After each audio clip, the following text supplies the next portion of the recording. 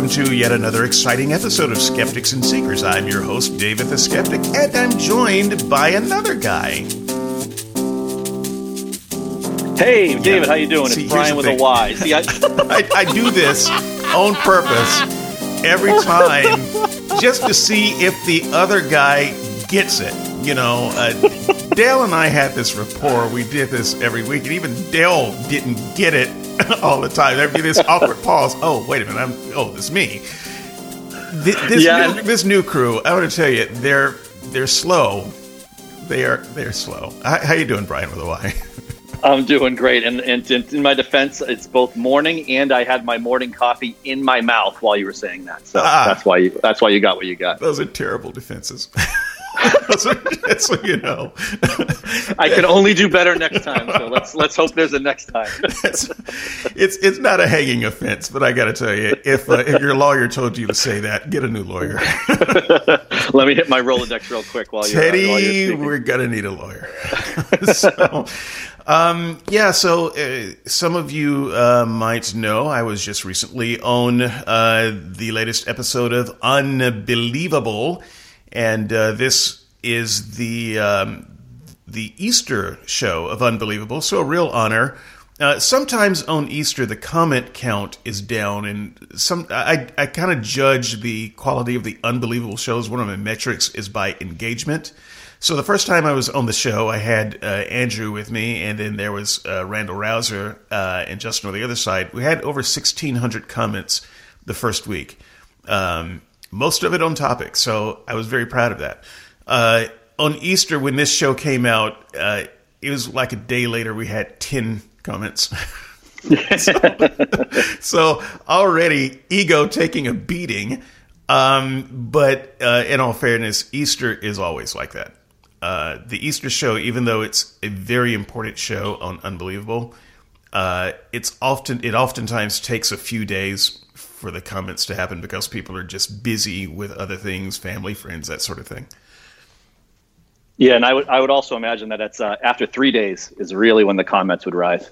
Yeah, so it's getting close to 300 as we speak now, and we're recording on Tuesday morning. I don't think that we are going to reach 1,600. Let's get it to 500, everybody. Can we do 500? Probably. We're going to have to say a couple of incendiary things in order to get us to 500. Let me go through my data bank of things I could say to rile people. So, but it's an honor. It really is, and I say that sincerely. It's an honor to be asked to be on the Unbelievable show anytime. But the Easter show is really kind of one of those anchor shows for the year. And I think that a lot of people, even though they may not be listening that Sunday, the listenership is very high. And, the topic is probably the most important topic to Christians out there. And so that needs to be a good show every year. And so I was delighted when Justin asked me to be a part of it. So what Brian and I are going to do is we're going to deconstruct it now. We're going to talk about things that went right, things that went wrong, things maybe a view from behind the scenes, and maybe I will self-servingly take a chance to rehabilitate some of my arguments, add a few more arguments, and see how it goes. So this after show might take anywhere from 30 minutes to 3 hours. Or somewhere in between, most likely. Hey, Brian, you want to kick us off? Yeah, sure. So David, I agree with you that getting the Easter show slot was definitely a big get. So kudos to you. I presume you recorded it a while back, though, so that it was a long time ago. Yeah, but when it was recorded, they had you queued up for the show to be on Easter. Is that right? Yes. Interesting. No, that's great. I listened to the show. I read your blog post. I made copious notes, just like I did last time, even though you were haranguing me on the show as not having done that. But I will be gladly taking a screenshot and showing my notes if you want to see my notes. But I really liked the show. My upper level thought is, the entire show was like an hour and a half, but there's Justin commentary, lead in, lead out, and commercials. So I don't think there's a lot of time in there for you guys to get into a subject as meaty as the resurrection, especially when your opening salvo was in kind of an interesting version with the looking at the other resurrections in the Bible. I bet that's a topic that could needs hours to deconstruct. So it was interesting, but I was left wanting more. Yeah. So let me just say a thing about time. People think that they hear the program, but you don't hear it the same way the participants hear it. I can assure you. It's not that you hear different words, but it's a very different thing when you're listening to arguments and when you're making arguments. And so the time just flows differently, relatively speaking. In fact, it's in my notes what you just said. So the show's about an hour and a half, but you've got ads. So take those ads out. They're actually more of them than you think. And then you've got Justin's own commentary, and he does a lot of commentary at the beginning of the show, in particular. And then Justin has his own questions, and so even when he's moderating well, he's still a participant in the show, and that eats into your time. And so when Justin has questions, you have to address them. So there's the time that Justin takes to ask the questions. There's the time that Justin takes to address the questions. There are times when you are having a conversation with the other person, and Justin might step in for clarity, and you've got to deal with that. So there's the Justin time that isn't really figured into the timing, and so maybe you've got about 40 or 50 minutes, if you're lucky, to actually debate with the other guy. And then you've got to shave that time down too. Because let's just assume that everything is perfectly even. Then each of you has about 20 minutes, 20 to 22 minutes, 25 minutes at most to say things.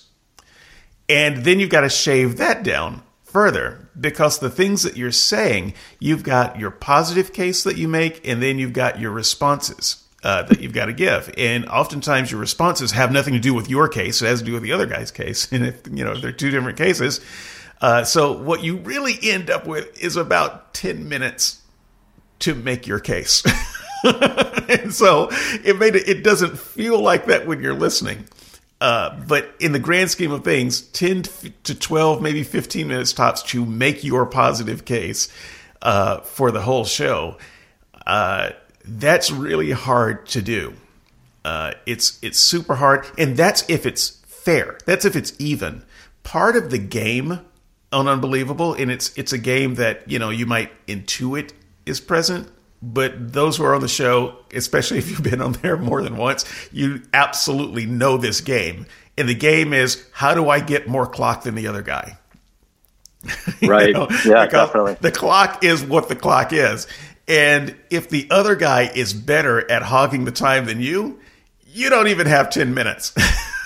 So it's really better than that. And so a lot of times people are very aggressive, and I was much more aggressive for this show than I was the last one. You can become very aggressive with your case, and you can speak in sound bites, and you can start to speak fast, because the trick is to take the mic from the other guy and talk as much as possible and force the other guy to respond to the things that you are saying, so that your case is the one that's being made. And if you're not good at that game, I don't care what your argument is, you have lost. Because you have lost simply because you didn't get to talk enough. So, and then there are the times when Justin comes in to maybe even things out. And I'm not accusing Justin of any wrongdoing or anything like that. He's hosting a show with type A personalities. But let's say I'm successful at stealing the mic for a while. Justin also recognizes the game. He will step in and stop you. And make you listen to the other guy, and sometimes make the other guy respond to you. And so there's a lot of gamesmanship in the show regarding the clock that has nothing to do with your point, but in everything to do with how you're perceived, whether you've won or lost. And so that's a part of the game that's being played on the show that people don't get to see. Yeah, I think that's a good analysis of the situation, because from listening, I thought you did a really good job of wrangling the mic and driving the primary debate, where then Jonathan had to respond to you rather than make his own case. In one place, I thought that was particularly strong for you was you undercut the Bayesian angle he wanted to take early. You cut the legs out of that, quite efficiently. And he had to go into another direction altogether from, I think, more like a quarter of the show forward. So I think you did a good job. Since that's a positive thing, I'm going to stop you and have you repeat it later. Sure. Because we need the positive things to sound like there's more of them than there actually were. Interestingly enough, that's in my notes here as well. So it's funny that we saw that particular aspect of it the same way and worthy to write down. Let me just say a couple of other things about the show that I'm trying to respond to some of the comments and questions that people have had since the show aired. And I want to make a little bit of a statement about some of that and try to incorporate answers, if that's okay. Yeah, go for it. That's good. All right. So I want to say that the first thing that I think has been missed by most people who've commented on the show so far, and whether they've commented positively or negatively, by the way, I think that most people seem to have missed what I was trying to do. So this, when they tuned in, what they heard from their perspective was typical debate on the resurrection. Did it happen? Did it not happen? And that was not my debate. I was not trying to prove that the debate happened. In fact, early on, both in the podcast and in my write-up, I made it clear that I have no intention of trying to prove that the resurrection didn't happen. That's not my goal. In fact, I think, at least in one of those formats, I went as far as to say I don't find it unreasonable to believe that the resurrection happened. So right away, people should realize that a different thing is being argued than what they were expecting. And perhaps I did not make the point strong enough. So the case that I was making was not that the resurrection didn't happen, or even that it's most likely that it didn't happen. I was simply making the case of reasonableness, that it is reasonable not to believe that the resurrection happened. That's it. I was willing to give the Christian that I don't find you unreasonable because you believe the story.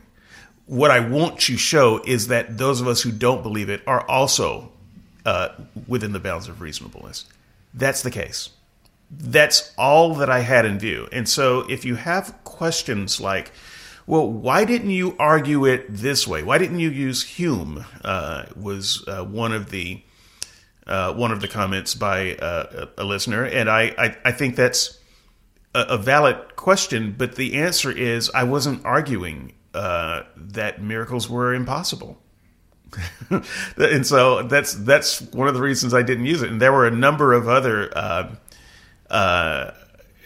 suggestions as well. Well, maybe you could have gone this way. Yes, I could have gone that way. It's not that I'm unfamiliar with the arguments. I am familiar with the arguments. I just wasn't making that case. And so before I move on to my next point here, I just wanted to ask you, Brian, did you have the same impression that it seems like most of the audience had, or did I make it clear that I was arguing for reasonableness and not for whether the resurrection happened or not? So at risk of pumping up your ego too much, that was one of the things I liked about the show the most. I liked how you opened. I liked how you talk about how you're not trying to prove a negative, that you were presenting this as reasonable unbelief. That is, I think, an underrated approach to all things. And I think it's at the center of what skepticism is. And I think people make mistakes and think that skepticism is sometimes, asserting the opposite of whatever positive claim a Christian or other believer type is making. So that was absolutely the battleground I wanted you to fight on, and I was glad that you opened that way. Great. Well, so never, ever worry about risking inflating my ego. Never. Listen, I have a podcast and an audience. It's a small audience, but still an audience. My ego is inflated anyway. So just do what you're going to do. It's a double-edged sword for me, though, right? Because if I inflate your ego, you probably invite me on the show more often. Hey, then I don't get to talk when I get here. So we'll see what happens. And believe me, don't worry about my ego being overinflated. Over on the Unbelievable board is getting pounded to a thin paste by Marvin and Mac Attack. So, yeah, and a couple of new contributors as well. So I think you should, even though the comment number's not up, I think you should get a lot of credit for bringing some new commenters on there. Yeah, cool. Yeah, no, it's cool. And the other thing you should worry about is I don't actually care if my ego gets pounded. So trust me, I've got enough to go around. So when this version of my ego gets smashed, I'll just remove it and implant a fresh copy of ego. I'm good. There we go. See, you're hearkening to the Transhumanism podcast, right? Humanism podcast. This is a good crossover event. We don't have a lot of toilet paper in this part of the country, but ego got plenty. So. We had 70-mile-an-hour wind gusts yesterday, and I'm pretty sure that was from your ego blowing through my neck of the woods. Yeah, well, in fact, we were spared from that. Yeah, it was windy, but in my little apartment building, we were okay. Our electricity, internet was all rock solid. So, sorry. Yeah. No, it was a good sign. It meant that you were going to be ready to roll today. So I was happy to feel it. Ready to roll. So anyway, those of you who had some questions about that, I just want to make it clear. It's not that it's not that I'm unaware of the traditional lines that this game is played. It's just that is not the game I wanted to play, and it's still not the game that I want to play. Ultimately, I think that game ends up being a draw. And so the second reason I went the way I went is because I'm just frankly bored with the traditional resurrection debate. I'm bored to tears. And that may be wrong of me. The average person may not be bored to tears of it. But I have listened to, I want to say, hundreds of hours of debate on this subject, and I've had sermons. I've listened to sermons, preached sermons, read books and articles, and I know how this debate goes. I get it. I know it on both sides. I liken it to a game of chess with the book openings, and some of the opening lines are very, very well rehearsed, and when I used to play chess, I would avoid some of those more well-known opening lines because I knew how the game was going to go. And so it's just a matter of waiting on, playing someone who doesn't know the opening lines as well as you, or waiting on your opponent to make a blunder. That's a boring chess game to me. So I wanted to make a different kind of case, one that people haven't heard a lot, and I think that in a lot of ways that effort landed with a thud. So, but although I think Justin mentioned early on in the show that he thought you were coming at this from an interesting angle. Yeah, I presume, he was intrigued by it. But that said, he didn't. There's still only so much time in the show, and right. Jonathan. So here's part of the behind the scenes things. The reason Justin knew that my case was interesting is because I sent him my write-up well in advance of the show. Because I wanted him to have a chance to see it and be able to ask questions about it. And if we were running against time, there might be some things in there that he would want to surface, just as a courtesy to the host. But I did not send that to Jonathan McClatchy. And so Jonathan did not know what my case was going to be. And so Jonathan simply prepared for his standard case. Right. And so we were literally having two different debates. Jonathan was debating, the resurrection is definitely happened and it's ridiculous to believe otherwise. And I was arguing, it's reasonable to for people not to believe the resurrection. You shouldn't feel like a weirdo if you somehow don't believe it. Here are some good reasons why your disbelief is reasonable. So those were two different cases, and like I said, part of that had to do with the fact that Justin had all of the material. He was interested in it, but Jonathan didn't, and you can't just ignore Jonathan's case. So that's enough of that. I'm just skipping through my notes for this show. So strongest points. You first. What do you think my strongest point was in the show, and also what Jonathan's strongest point was? Sure. So for your case, I thought your strongest point was starting from reasonable unbelief. Given that's the angle you're coming in, you then went into the Bible to give them all this other information that if they took this information the same way they took the resurrection of Jesus, then the entire theology that they're basing on would be flipped on its head. It's the idea of the special pleading angle, right? If resurrection was no big deal if you actually read the Bible in its narrative form. And a lot of Christians either don't know it or read it and dismiss it, and they focus especially on Jesus. I thought it was a really interesting way to play inside baseball, right? Let me come onto your field and take on some of your assumptions and still show you how weird it is to believe there was something special about this one resurrection when there were a bunch going on in the Bible. Okay, well, I appreciate that. That's really the one takeaway I wish people would take away. at your service in the ego inflation department, right there I am. Yeah, well, I mean, honestly, that's why I started that way. I mean, the rest is just details and filling up time. To me, that is the whole debate. And so I would like to focus on that. And as I talk about resurrection throughout the rest of season 2 of Skeptics and Seekers, I'm going to be approaching this subject from the perspective of reasonableness, whether on the belief side or unbelief side, because I think it's a mistake to approach it based on right and wrong. Did this happen? Did it not happen? Can you prove it? Can you not prove it? The answer is no. No one can prove it. That's the short answer. You can't prove that a resurrection happened. I can't prove that a resurrection didn't happen. End of debate. Now what are we going to argue about?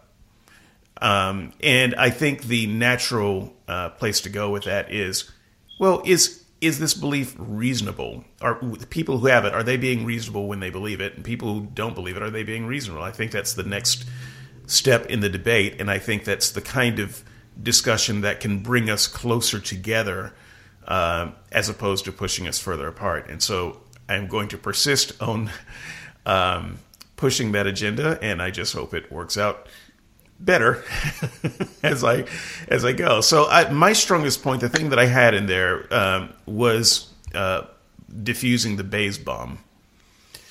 So I had done a lot of research on Jonathan. Not entirely fair for Jonathan because he hasn't done any research on me. But then again, Jonathan is he's either has a PhD by now or he's a doctoral candidate. I think he's a candidate. He's been doing his ministry for a long time. He's a guy who's touted to have an IQ higher than God's. So honestly, I shouldn't win. In fact, I shouldn't even come close, right? So in this way, my preparation helped me. And I don't think that Jonathan really did any preparation on me. Not that there's quite as much to do for me as there is for him, but I knew coming in, for instance, that he was going to spend some time with Bayes. And so my preparation was not to learn all of the ins and outs of Bayes. My preparation was to ridicule his use of Bayes.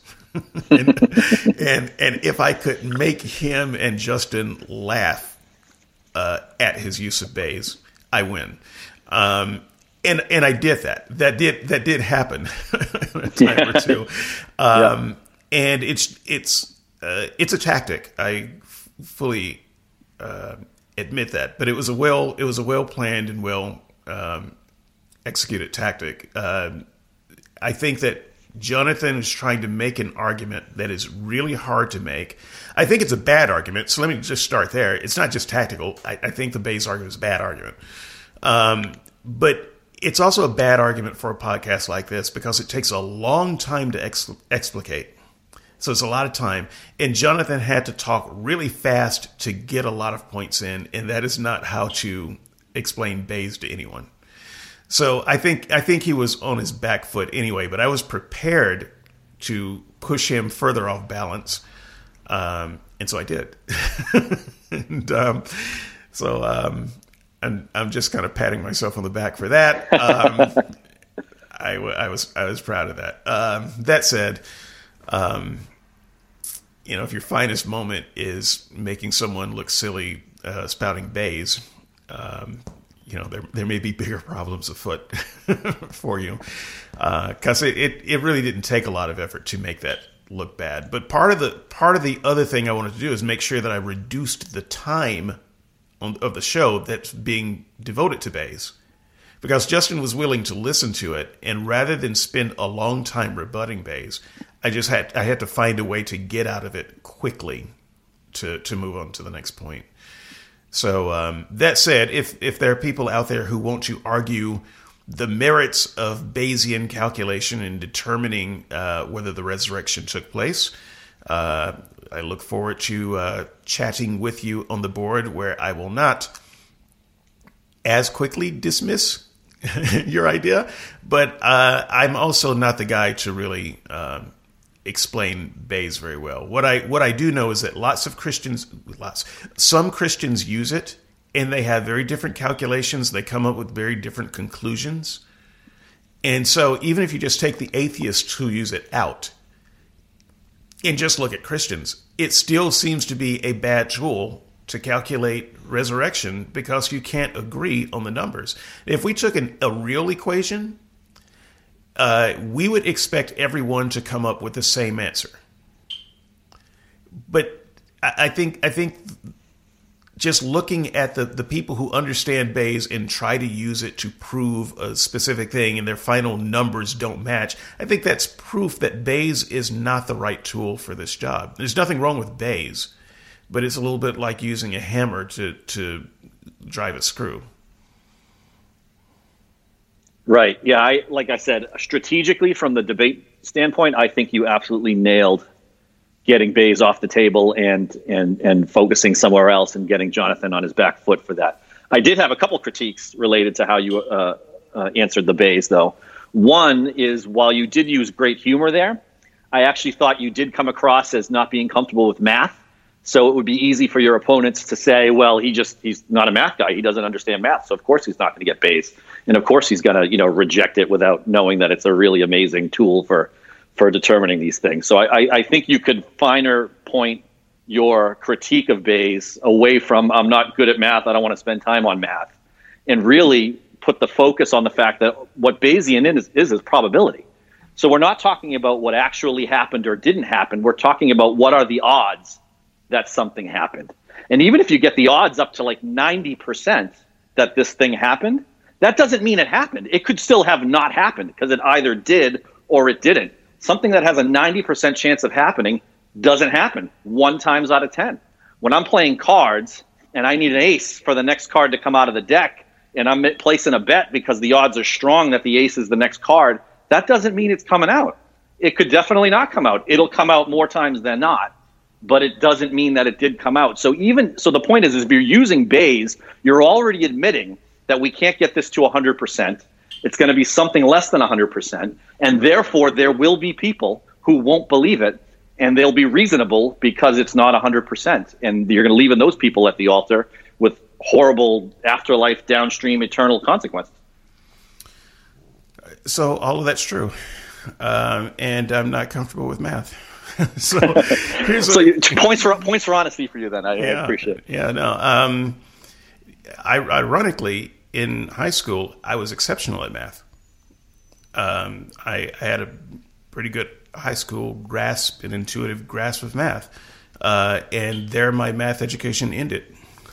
So I never had a great desire to do higher math because I was not going to be, well, first of all, in the school that I went to, I won't talk about it too much, but there was no push for explaining why it was important. And for me as a kid, I had a lot of brain power, but I used it on things that seemed important to me. Mm-hmm. And I would have happily used it on math if there had been someone articulating why it was important to me. So the math they put in front of me, I could do well, fine. But why should I try harder, reach more, find more difficult math? I didn't know about engineering. Right. And if I really didn't know about it. But if I did, if someone had presented that to me as an option, I didn't want to build bridges. That wouldn't have actually done it for me. There may have been some arguments that counselors could have made that I would have cared about, but I just never understood it. And in my life, my real life, I've never had a situation where I thought to myself, "Damn, I wish I had learned calculus." That has never happened for me. And so, in terms of theology, that's the last place where I see math as important. I don't want to sound like some rube who's downplaying STEM, but math is no more important to good theology than it is to good cooking. Right, and that's actually another way you can critique this method, right? Is saying, Bayes is a really complex math. So if the resurrection can only be accessible by people that understand Bayes, then how can you say that God wants to be found? Right? There's a lot of people that won't even know the first thing you're saying. Jonathan was talking about non-zero probability of priors or what have you, and that's immediate. They're going to lose half the audience right there, right? And then you'll lose another 25% the next sentence.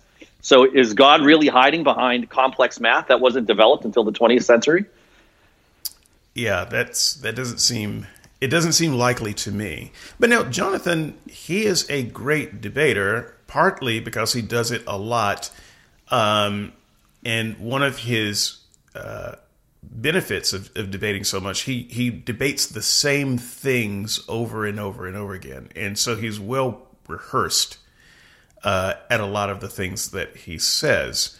I think so. If I'm going to give Jonathan points for anything, it's going to be the same place where I feel like I was at my weakest. And that was later in the program when I got embroiled with harmonization of the resurrection events. This is an argument that takes some time to develop, and I already knew at that point in the program that we didn't have time. I should have left it out. I should have just skipped it and moved ahead, but I thought it was an important thing to just mention in passing at the very least. That one of the reasons why it's reasonable to disbelieve in the Jesus proposition is because the stories seem to be conflicting. And that's really all I wanted to say. If you look at the stories, they seem conflicting, at least at a casual level. And it's not to say that some version of the stories are untrue, but it's one of the many reasons why we might doubt it. Instead, I went way too far down that path, and I gave Jonathan a chance to take the mic and just about run out the clock on that issue and debate about the whole Mary and how many women. And I knew Jonathan's whole patter on that point, and when he saw the opportunity, man, did he take great advantage of it. And so, hats off to Jonathan there. I got flustered. I got mad. There was actually a point in there where I got truly royally pissed off. Talk about shooting from your back foot. I was on it at that point, and it was at a critical time in the podcast where it was near the end. So it was like the penultimate point that was going to be made. And I thought, whereas Jonathan didn't really do that great in the podcast, in my opinion, he kind of made up the ground there, and it's ground that I gave him. Tactical error, badly argument, lost control of my emotions. Yeah, it wasn't. I definitely noticed that. I could tell. Now having spoken to you a number of times, I could tell from your voice later in the podcast that you were angry and flustered. And I think Justin goaded you pretty specifically to give examples, and I thought that was actually a brilliant tactic on his part, because again, the idea that you're coming at this from reasonable unbelief, but he wants you to throw down a one example where now Jonathan can undercut that one example, at least cast reasonable doubt, and therefore your what you threw out as a reason to not believe has been defeated. And that just goes against the entire case that you were making. So he really he really put the hammer to the nail there on that point to try to yeah. One thing that happened in that part of the debate I thought was interesting is, have you gone back to look at the resurrection of all the saints, the zombie apocalypse verses?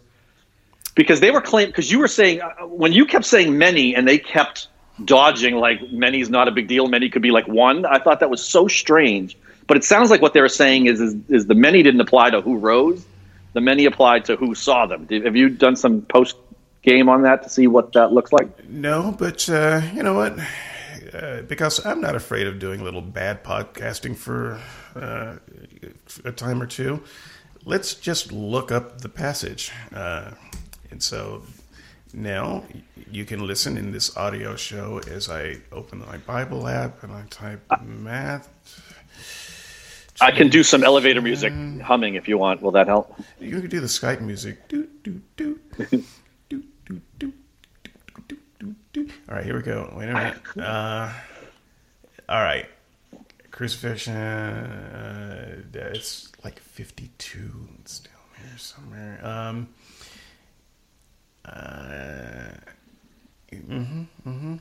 At that moment. Okay, let's see. 51. I'm going to embiggen the size of this. Do it cromulently, please. Yeah.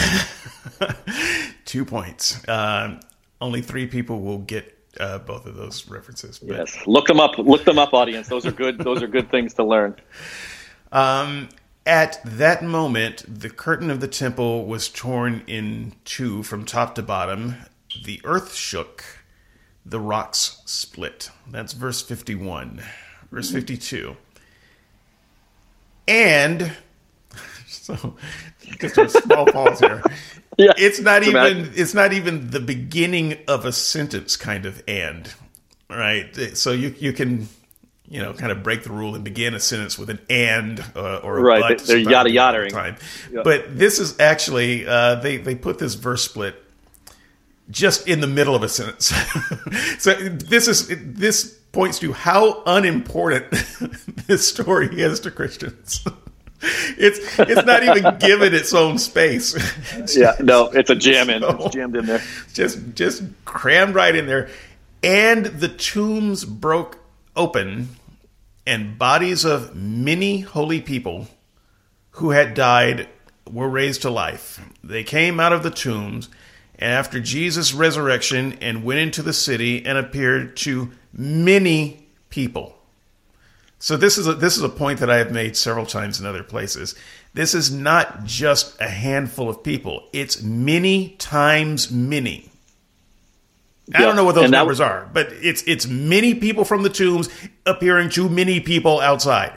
Many times many. How many is that? It's many. It's a lot. We're supposed to be led to believe that a lot of people saw this.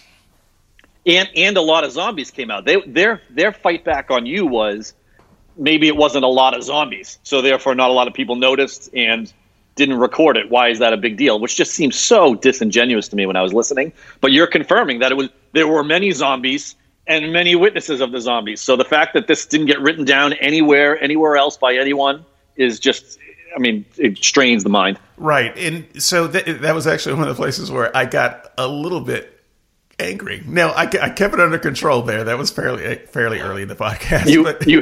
You hid your anger behind just saying many. Yes, many. It's many. What I wanted to say was, you are lying. That's what I wanted to say.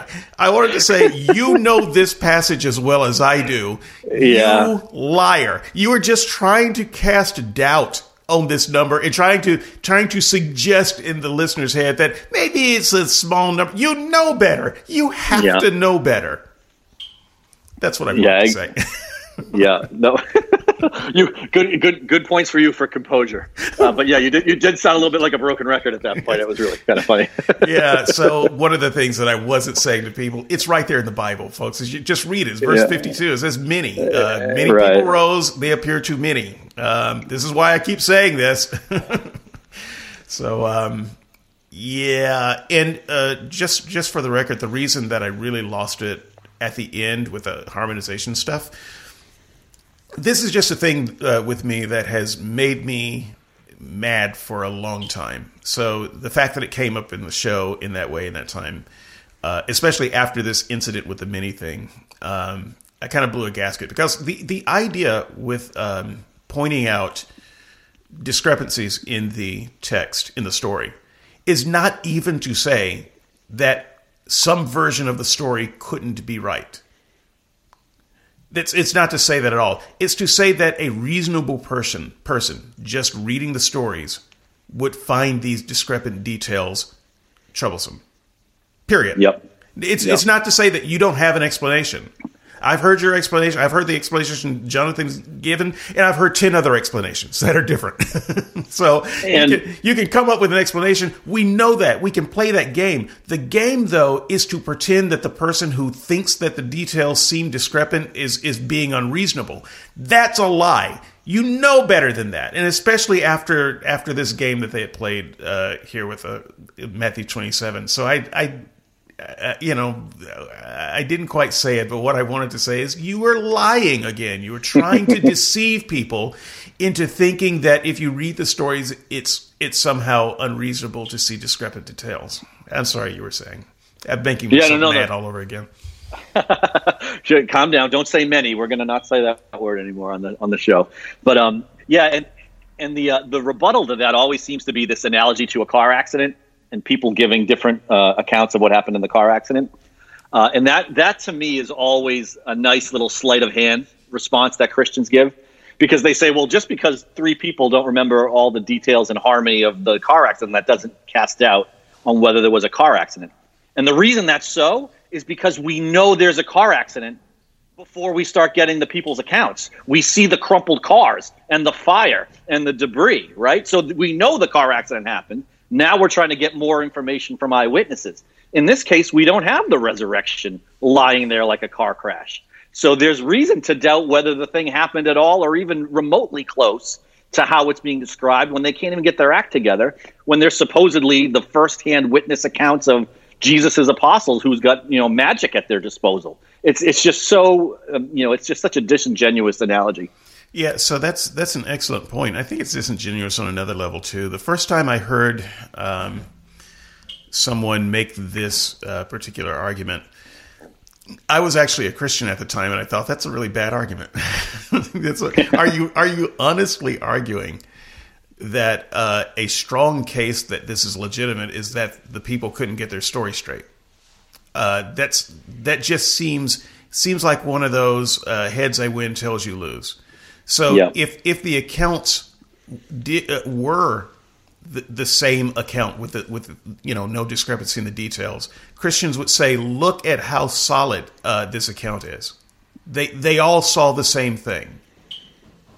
But now that there's so many discrepancies in the account, they say, look how solid this account is. They're all saying different things. So it wasn't collusion. Well, no.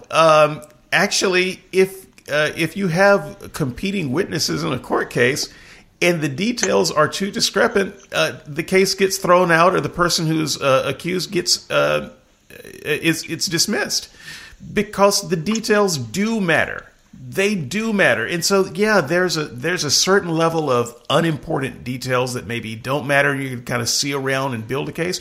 But how many of those can you have and still say, well, we've got a good case? Every witness is offering different details at every level. At what point is that not a good case? And for the Christian, there seems to be no level of discrepant details that would make them say, that's questionable. Yep. And it becomes circular because they'll they'll use the accounts to determine that the resurrection happened, and then they'll use the fact that they now think the resurrection happened to try to harmonize why these accounts are discordant, and it go round and round we go. Yeah. So I just wanted to give kudos to Jonathan for taking the opening he was given, and and driving a Mack truck through the opening. Yeah. Well, and speaking of Macs, if you really want to get under my skin, if you want to cause me to say things that may not be well researched or get me off my game or playing from the back foot, just find a way to piss me off. And there's some people who have my number and know where my buttons are. It's a little like what I used to tell Dale on the show. Look, you're a smart guy, but people know where your buttons are. Yeah, they can push your buttons and make you stupid. And they did it a lot, and I'm sure that Dale recognizes some truth in this these days. But the same is true with me too. I may have fewer buttons and they may be harder to press, but I still got them. And if you can get there, you can get me. So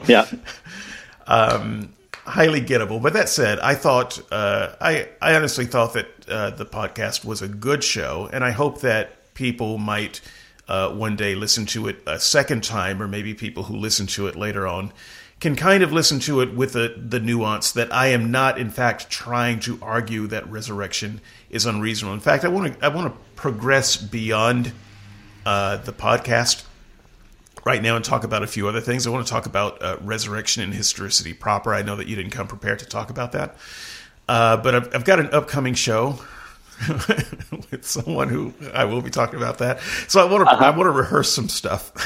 Yeah, sure. So, I can be your McClatchy. Okay. I know where the buttons are. No, don't be my McClatchy. I will slap you across the face. And let me quote one of the things he said toward the end of the show to end this portion that really riled me up. Is he said something like, "If you're fully informed, it is unreasonable to disbelieve in the resurrection." My goodness! Oh, that I wanted to pick up my iPhone and throw it until I remembered it cost about $700, so I didn't do it. Yeah, that got me. But I couldn't say anything after that. We were in closing arguments. They had the music going over your voice at that point. Can't violate closing arguments. So, I might come back to that. My eyes are watering with I think I said out loud, "Way to be charitable, guy." Like that was how I was feeling at the time. Yeah, but if anything shows the differences between Jonathan and I coming into this podcast, it's the bookends. It's my coming in with an olive branch and saying, look, this is not to say you're unreasonable. It's just to show why disbelief is reasonable. And then Jonathan ends it by saying, yeah, well, if you know what I know, it's unreasonable for you to disbelieve. Yep. So exactly. Yeah, interesting bookends there. So what, I wanted to use the Bible itself, which is the material that Christians care about, obviously, to show where there are some places where a person reading the Bible might have reasons to question the story and doubt. They might have reasons to question resurrection and doubt. I want to just talk historicity for a moment. History versus fables, or fiction, or mythology, or hagiography, history versus whatever is ahistorical. Right. How do you know? How can you tell? What are some of the markers of history? So if you're not getting it out of a library or a bookstore, you just pick up a book and you read it, and it has a lot of fanciful stories. How do you know if it's historical or ahistorical? And I think that we all kind of know. We intuit this. We don't, seldom does a person make the mistake of picking up a novel and giving it in a school book report as history, right? I mean that doesn't happen even for young readers. So I think that Christians kind of pretend like there's no way to know, and that somehow we're making too much of the differences. So I just had a list of things that I would run by you. I mean, one of the things that seems to be important to history is names. Names are important. I'm dismayed. I won't say upset. I'm dismayed by the number of Christians who poo-poo the idea that biblical stories often don't come with names. Fairy tales don't come with names. I think I used the account of the three little pigs. Well, they don't have names, right? But history accounts have names. If we talk about battles, and wars, we talk about who the president was, who the generals were, who the people were who were leading the battle. If someone famous was killed, we don't just say, "Oh, someone famous died." Right. It's names, and then magnify that by if we're talking about a resurrection, something that is supposed to be historical. Let's say that someone was resurrected last week. They died of the coronavirus, resurrected last week. Or at least there's news of that. Well, I think the very first question out of a person's mouth is, who was it?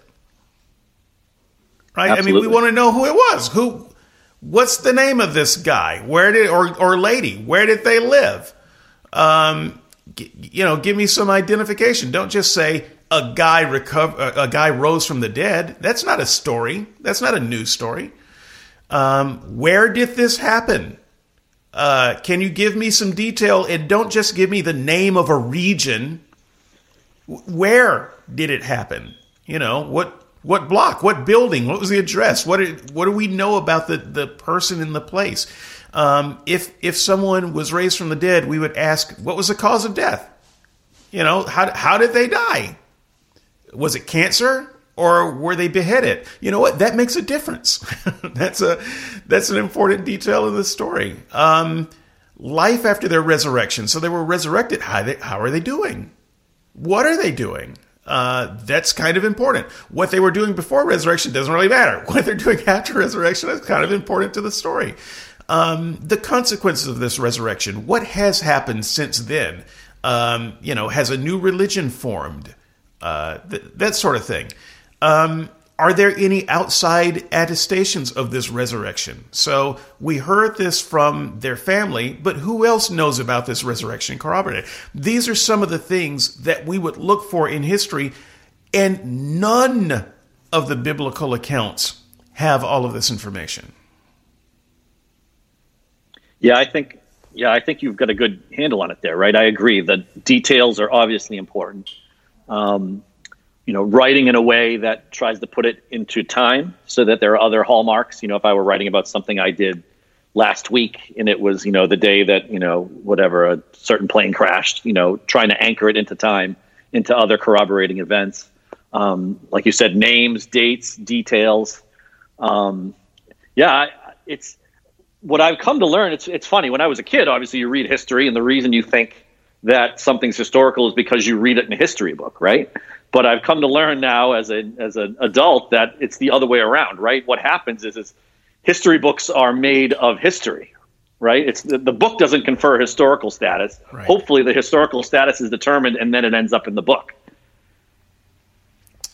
Yeah, right. Exactly. Exactly. So I'm I want to workshop this idea a little bit, but I just think there's a lot of special pleading that happens when we read Bible stories. The last resurrection that we talked about in the Bible, Matthew 27, it was 2 verses, and it didn't take all of those. I guess it started in the middle of one of the verses. Right. We're talking about 2 verses. And there's no curiosity about this stuff. If we go back to the Old Testament resurrections, there were two that were very similar. One was Elijah with a J, one was Elisha with a not J. And they happen almost the same way. A lot of the details are very similar.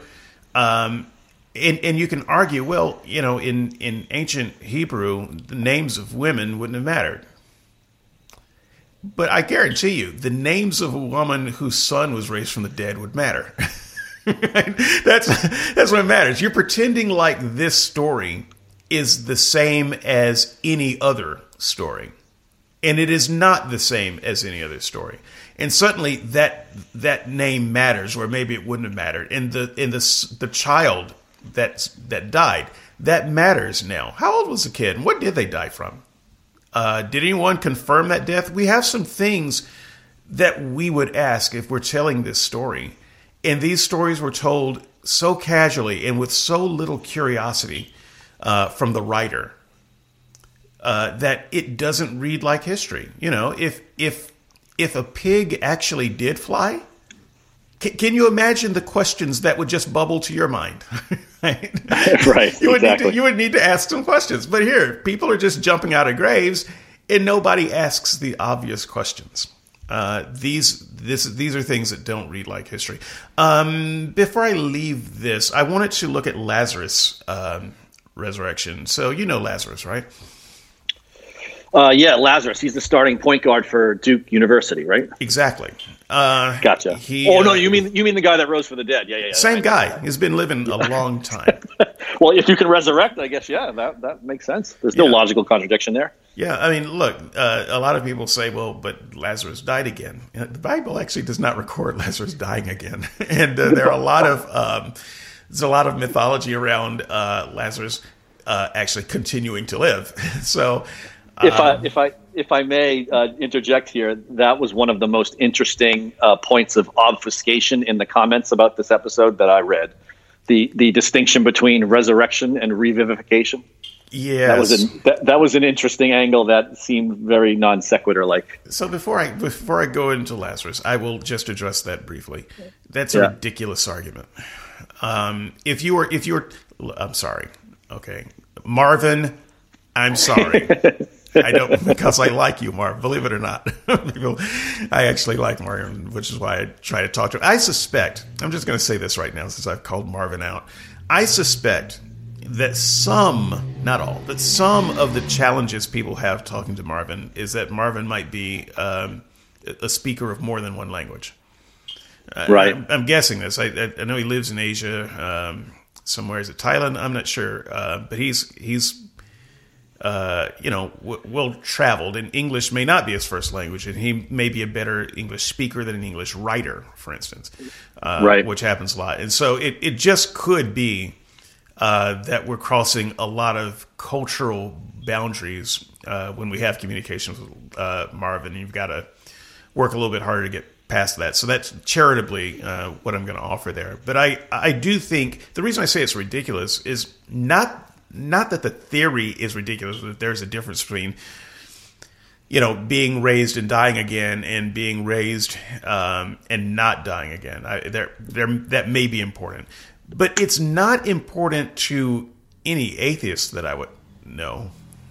That's not the way to convince an atheist that Jesus' resurrection was special. Because from our perspective, the thing that's special about it is he was dead and now he's not dead. Right. And I don't actually care what happens to the not dead, what happens after you're not dead anymore. That's the miracle. You can talk about another miracle of whether you lived forever or whether you died again. But, the whole not dead thing. I mean, if you want to say people, not dying is the important part, well, there were, I want to say, 2 people in the Bible who didn't die. There's at least one person in the Bible brought up by a chariot of fire. So they didn't die. They were never killed, but they didn't die. Right. So I think that trying to put the emphasis there dilutes the point, and it looks like a red herring that I personally don't want to chase, but it may be an important point to someone else. So kudos to you, Marvin, for bringing it up. So Lazarus, I mentioned Lazarus. I didn't have time to get into this on the show. It's not even in my write-up. But what I was trying to do is compare Jesus' resurrection with other resurrections in the Bible. And if we take the other 9 resurrections, we can get a baseline for what resurrection in the Bible looks like. Mm-hmm. So, just starting there. I'm sorry, can I interrupt myself for a second? Have you read all of the resurrection stories in the Bible? I have not. I obviously knew of Jesus, knew of Lazarus. I knew of the one with the bones because you've spoken about that before. I didn't realize there were 10 total. So that was something I didn't realize. Yeah. So the earlier ones, the widow's sons' resurrections, part of the account is that the prophet, they get on top. First of all, they take the boy and they either put him on the couch or they put him in the bedroom. They put him on the, someplace. Yeah. But the first thing they do is they take the boy and they kick everybody out of the house. They lock the door. Oh, jeez. So this sounds like a Me Too moment about right, that. Thousands of years ago. This is how the stories start. So they do that, and then they lay the boy out on whatever they're laying him on. On one case, it's definitely a bed, and the prophet gets on top of the boy, physically places himself on top of the boy. The Bible. The way it reads, it uses the words mouth to mouth, eye to eye, hand to hand. Wow. That's disturbing. Yes, it is disturbing. This is very disturbing. And you have to ask yourself, what manner of magic is this they're using? What are they trying to do in this? Because as we learned from later resurrection stories, none of this is necessary. Right. We don't actually see this happen ever again. We've got 10 resurrections. That didn't happen. So clearly that wasn't needed. So why are we doing this? Yeah, it's fascinating to see what people are willing to swallow. Yeah, well, they're willing to swallow a lot of it because they don't know it's there. But once again, so I'm going to set aside 8 of the resurrections accounts and just look at Lazarus and Jesus for a moment. And okay. I've just got a couple of bullet points here. And I just want to highlight some differences that I find to be interesting, kind of important. And if you take the Bible's resurrections, all of them except for Jesus, and you kind of develop a baseline of how is the trick of resurrection done? What happened prior, what happened during, what happened after, what does resurrection look like in the Bible? And you see Jesus' resurrection, you do see some interesting things that make you raise an eyebrow. So once again, just looking at Lazarus, what we have for Lazarus, and we have to assume some of this because his story isn't that long either. We have witnesses for his death, witnesses for his burial, because obviously they buried him, and witnesses for his resurrection. So there were witnesses all the way around. This is, in a way, a response to Justin's question earlier of, if you don't like what the Bible presents, what would have been better evidence, documentary evidence for Jesus' resurrection? So part of the answer to that is if there had been witnesses, for instance, of Jesus dying. But what we have on the cross are all of his disciples scattering to the four winds. And so maybe some of them saw some part of it for a distance. And yeah, I know there's the disciple that Jesus loved and his mother there at the cross, but we don't know who that disciple was. What we're told is that all of his apostles ran and hid. So whoever this disciple was, and John, I don't know, maybe this is a made-up story. I think it's all a made-up story, actually. But, it could be any of the other 72 disciples. A lot of people speculate that the disciple that Jesus loved is actually Lazarus. I've seen some good cases made for that. But doubtful that it would have been one of the 12. But at any rate, the moment of Jesus' death, not very well attested. because the people who would have known him best had ran and hid, that sort of thing. But with Lazarus, he died in slow motion in front of a lot of people, because he was sick, and people were sending messages, "Hey, he's sick. Can you get here?" And then he dies, and they send the message, and don't worry about it. Or Jesus gets there, and they say, "It's too late. Don't worry about it." So we don't have any kind of question about witnesses and the events in the Lazarus story. And so this is the point that I'm trying to make. They saw his death. They knew exactly where he was buried. They saw him. They put him there. They saw him walk out of the tomb. No one was there when Jesus was buried. His body was taken over by, I think the story says, Joseph of Arimathea took his body. He wasn't exactly one of Jesus' disciples. His disciples weren't there. So we didn't really see that. And as far as the resurrection goes, there were 0 people at the tomb when Jesus walked out of it. So nobody saw any of that. And in Lazarus' case, people saw all of that. So that's one of those places where I would say, well, that's an interesting difference in the story. Why is it that we don't have better attested death, burial, and resurrection witnesses? And Lazarus does have such good attestation of this. In fact, almost all of the Bible stories have this. Sorry? Almost all of the resurrection stories have this attestation of people seeing the death, burial, and resurrection. But the Jesus story does not. Right. So Lazarus was dead for a longer time. So if we're trying to make this very dramatic, why not Jesus being dead for 4 days? Instead, Jesus is dead for anywhere between 3 days and 1.5 days. It depends on how it's, which narration you read.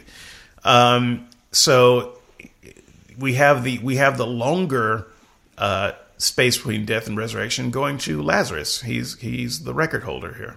Mm-hmm. So that's interesting. There's no identity confusion when Lazarus comes out of the grave. Now, he's been dead for 4 days. I don't know what kind of decomposition happens in 4 days, but everybody recognized him. Nobody said, Lazarus? Is that you? You got some cheek sloughing off there. Yeah. There was none of that. It was no one had to do any tests to see if it was really him. Show me your death wounds. None of that. Everybody knew exactly who he was. This is true with all of the other resurrections too. There was no confusion about who had risen. People knew instantly. But with Jesus, this is the only resurrection of the 10 that have this resurrection confusion. This identity confusion, excuse me. Mm-hmm. So again, a reason to question. And then the enemies reacted to the event. So I have Mac Attack over on the Unbelievable board pointed out that, he disagrees with me on this detail anyway. So let me clarify the detail that I'm making here. I would say that the enemies of Jesus reacted differently in a way that one might kind of expect with Lazarus' death, and they didn't react in a way that you would expect with Jesus' death. They did not. So first, there's a story that even William Lane Craig doubts the veracity of. There's a story in Matthew 28. I want to say right around verse 11, maybe 11 through 15, somewhere in there, where the Roman soldiers, the ones who were put there to guard Jesus, quote unquote, guard Jesus. There were no Roman soldiers guarding Jesus. Okay. But it's there in the story. After their ordeal, they go to the high priests and the chief priests, the Jewish leaders. They tell them everything that happened. And then the Jews, who are the mustache twirling bad guys of the story, they say, okay, what are we going to do? Let's make up a story. I mean, it actually reads this way. Let's make up a story and lie and tell people that the disciples stole the body. And so you two soldiers, you go say that, and we're going to pay you this money to make sure that you say that. And so the soldiers took the money. This is how the story goes. Once again, a lot of Christians recognize this as not being a legitimate story here, even by their lights. But the idea is to pretend like the opponents of Jesus knew that he was raised from the dead. And that is simply not the case. But even if you take the story and just accept it, these aren't people who thought that it was true that Jesus was raised from the dead. In Lazarus' case, they did think that Lazarus had been raised. In Jesus' case, they didn't think that Jesus had been raised. This is why they're making up a story. It's not to explain why Jesus is walking around in front of people. It's to explain why the body is gone. So it was very important to the Christians at the time, anyway, that, the tomb is empty, the body is gone. We get the empty tomb story kind of thing going. But if the chief priest had thought that Jesus was alive, they would have never attempted that ploy. Because all Jesus would have had to do is walk around in the middle of town, show up in the temple and say, nope, I'm really here. So the chief priests were just devising a plan to explain away the empty tomb. They did not actually believe that there was a living, breathing, resurrected Jesus around. So I just wanted to put those things out because Jesus could have made it very trivially easy to appear before those people, and they would have known. And even if they had wanted to try to keep it hushed up or change the story, they wouldn't have been able to if Jesus had persisted in appearing to people. So, these are some of the differences that we have just with the Lazarus story alone. I could do this with all the stories, but just with the Lazarus story alone, we see some things that we wouldn't necessarily question in this case of Lazarus that we are left to question in the case of Jesus. So even though the Jesus story is a much longer resurrection story, it's the one where it seems, narratively speaking, we are left with more questions than with any of the other stories in the Bible. It's as if we were intended to question it, as if there was intended to be a curtain of doubt over the story that would have to be overcome by faith. Yeah, I agree. If you were able to get into the deep dive differences between these stories in the podcast, it would have become overwhelming how inconsistent and how there's a lot of excuse making for why didn't he do this? Why was it like this? Why is this all we have? It certainly doesn't point to me like there's a divine, perfect communication strategy going on here. Right. I will. I'll say this one thing. I'll stop blathering. I think our time is probably up anyway. I haven't looked at the clock, but it feels like we've gone long. I'll say this: the argument that there were fires, and maybe even if there were a lot of writings, those writings would have been destroyed. There's no reason to believe that any of those writings would have survived. This is spurious at best. God could preserve anything. He could have preserved anything. We're expected to believe the miracle that he preserved the story with intact speeches and so forth over all of this time, but he couldn't preserve a few pieces of paper where people wrote things down. He couldn't preserve court records. He couldn't preserve the notes from the Sanhedrin. He couldn't preserve the book of death records where the Romans showed that they were crucifying Jesus. God was completely inept at preserving anything that would have corroborated the story. And so once again, you have to just ask yourself, if you're listening to a person make this kind of case today, someone is going to say, well, where is your corroborating evidence? And you say, well, I had it all in my storage locker, but my storage locker was robbed and then burned down. So, it doesn't mean that the evidence doesn't or didn't exist, but it's another reason to doubt the story. It's a theological version of the dog ate my homework. It is, and it doesn't fly because dog is God. Ooh, look what we just did there. That's interesting. A new conspiracy theory. Yeah. So if I could put a cap on all this from my perspective as well. Oh, you don't have to put a cap on it. You can blather on as long as you want to. I'm done. The biggest argument against the resurrection to me is, at the end of the day, and these are some of your famous words, who cares, right? Whether I'm completely wrong about what happened in the past, whether it was a resurrection or not, supposedly this God that did the resurrecting exists now, lives now, can communicate with people, and wants something from me. So whether I'm wrong about what happened 2,000 years ago, it's irrelevant. He could come to me right now and tell me everything he wants from me right now. I'm thinking of an analogy where in the morning before my kids get up, I make a note for them that I want them to clean their rooms. I leave it on a Post-it note on the kitchen table, and then I leave for work. Then when I come home from work, I find out that they haven't cleaned their rooms. But I don't see the Post-it note on the table anymore. It seems very strange for us to argue about how well I communicated my message to them if what I care most about now is, hey, I'm home, get your rooms cleaned. I can fix that right now. We don't have to spend any time worrying about what happened to the Post-it note, whether I wrote it legibly, whether I put it in a place where they would see it. All of that is irrelevant at this moment in time where we are now. So I just don't understand why going back in history is so important if there's something that's wanted of me now by a being that exists now and will affect my future.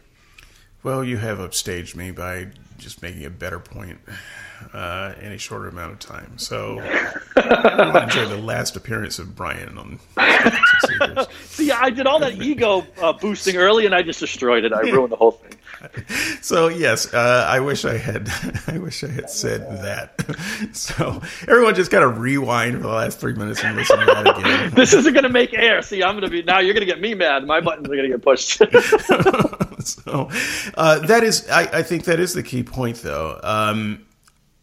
Right now, Christianity feels like a game, like a puzzle game of find the evidence, and a lot of people can't.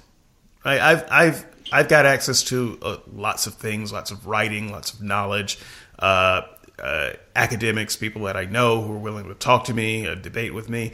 Not everyone has that, okay? And I have all of that, and I still don't buy what Christians call evidence. And so it's kind of a game of, whoever can, I don't know, do the best hunting and parsing and make the best judgments based on bad evidence. And if you come up with the right answer, then you win. And if you don't, you lose. And that doesn't feel right. So if, as you say, if it did happen, it seems like a one-time event in history that cannot be corroborated is not the right way to, not the right thing to motivate someone 2,000 years later to worship a God. We don't. There has been a lot of stuff lost. There's been a lot of translation lost, and people who don't buy the story that they're being told today are not being unreasonable. I think that's, once again, I hate to sound like a broken record, but that's where it comes back to. The reason that Christians would say that your proposition that you just made so eloquently doesn't make sense is because God already did that. And every reasonable person would be able to see that, and there's no reason for God to have to come back and do it all over again. And that just feeds into the thing that I am inveighing against right now. No, you're wrong. It's not unreasonable to disbelieve the story that we have right now. And I just spent an hour talking about some of the reasons why it's not unreasonable. And so if Christians acknowledged that some unbelief was reasonable, then they would have to come up with an answer to the question, well, why doesn't God just come and clear it up for you now? And because they don't have a good answer to that, they can't acknowledge the reasonableness of unbelief. Yep, exactly. So I'm going to stop there. I'm going to just, where's the stop button? Anyway, I mentioned that I am going to be doing a podcast real soon. It's going to be round 2 with our friend of the show, friend of mine, David Kimball Cook. And we had a great conversation a couple of months ago, and we're going to come back to that and have a conversation specifically about the historicity of Luke and Acts. David wants to talk about those books separately. That might end up being 2 podcasts. I don't know. But if you are kind of a historicity buff or find that aspect of the conversation interesting, look out for that in a pod feed near you. Till then, it was great being on the show, great being on this show. Thanks, Brian, for coming along. Don't be a stranger, and we'll see you all next time.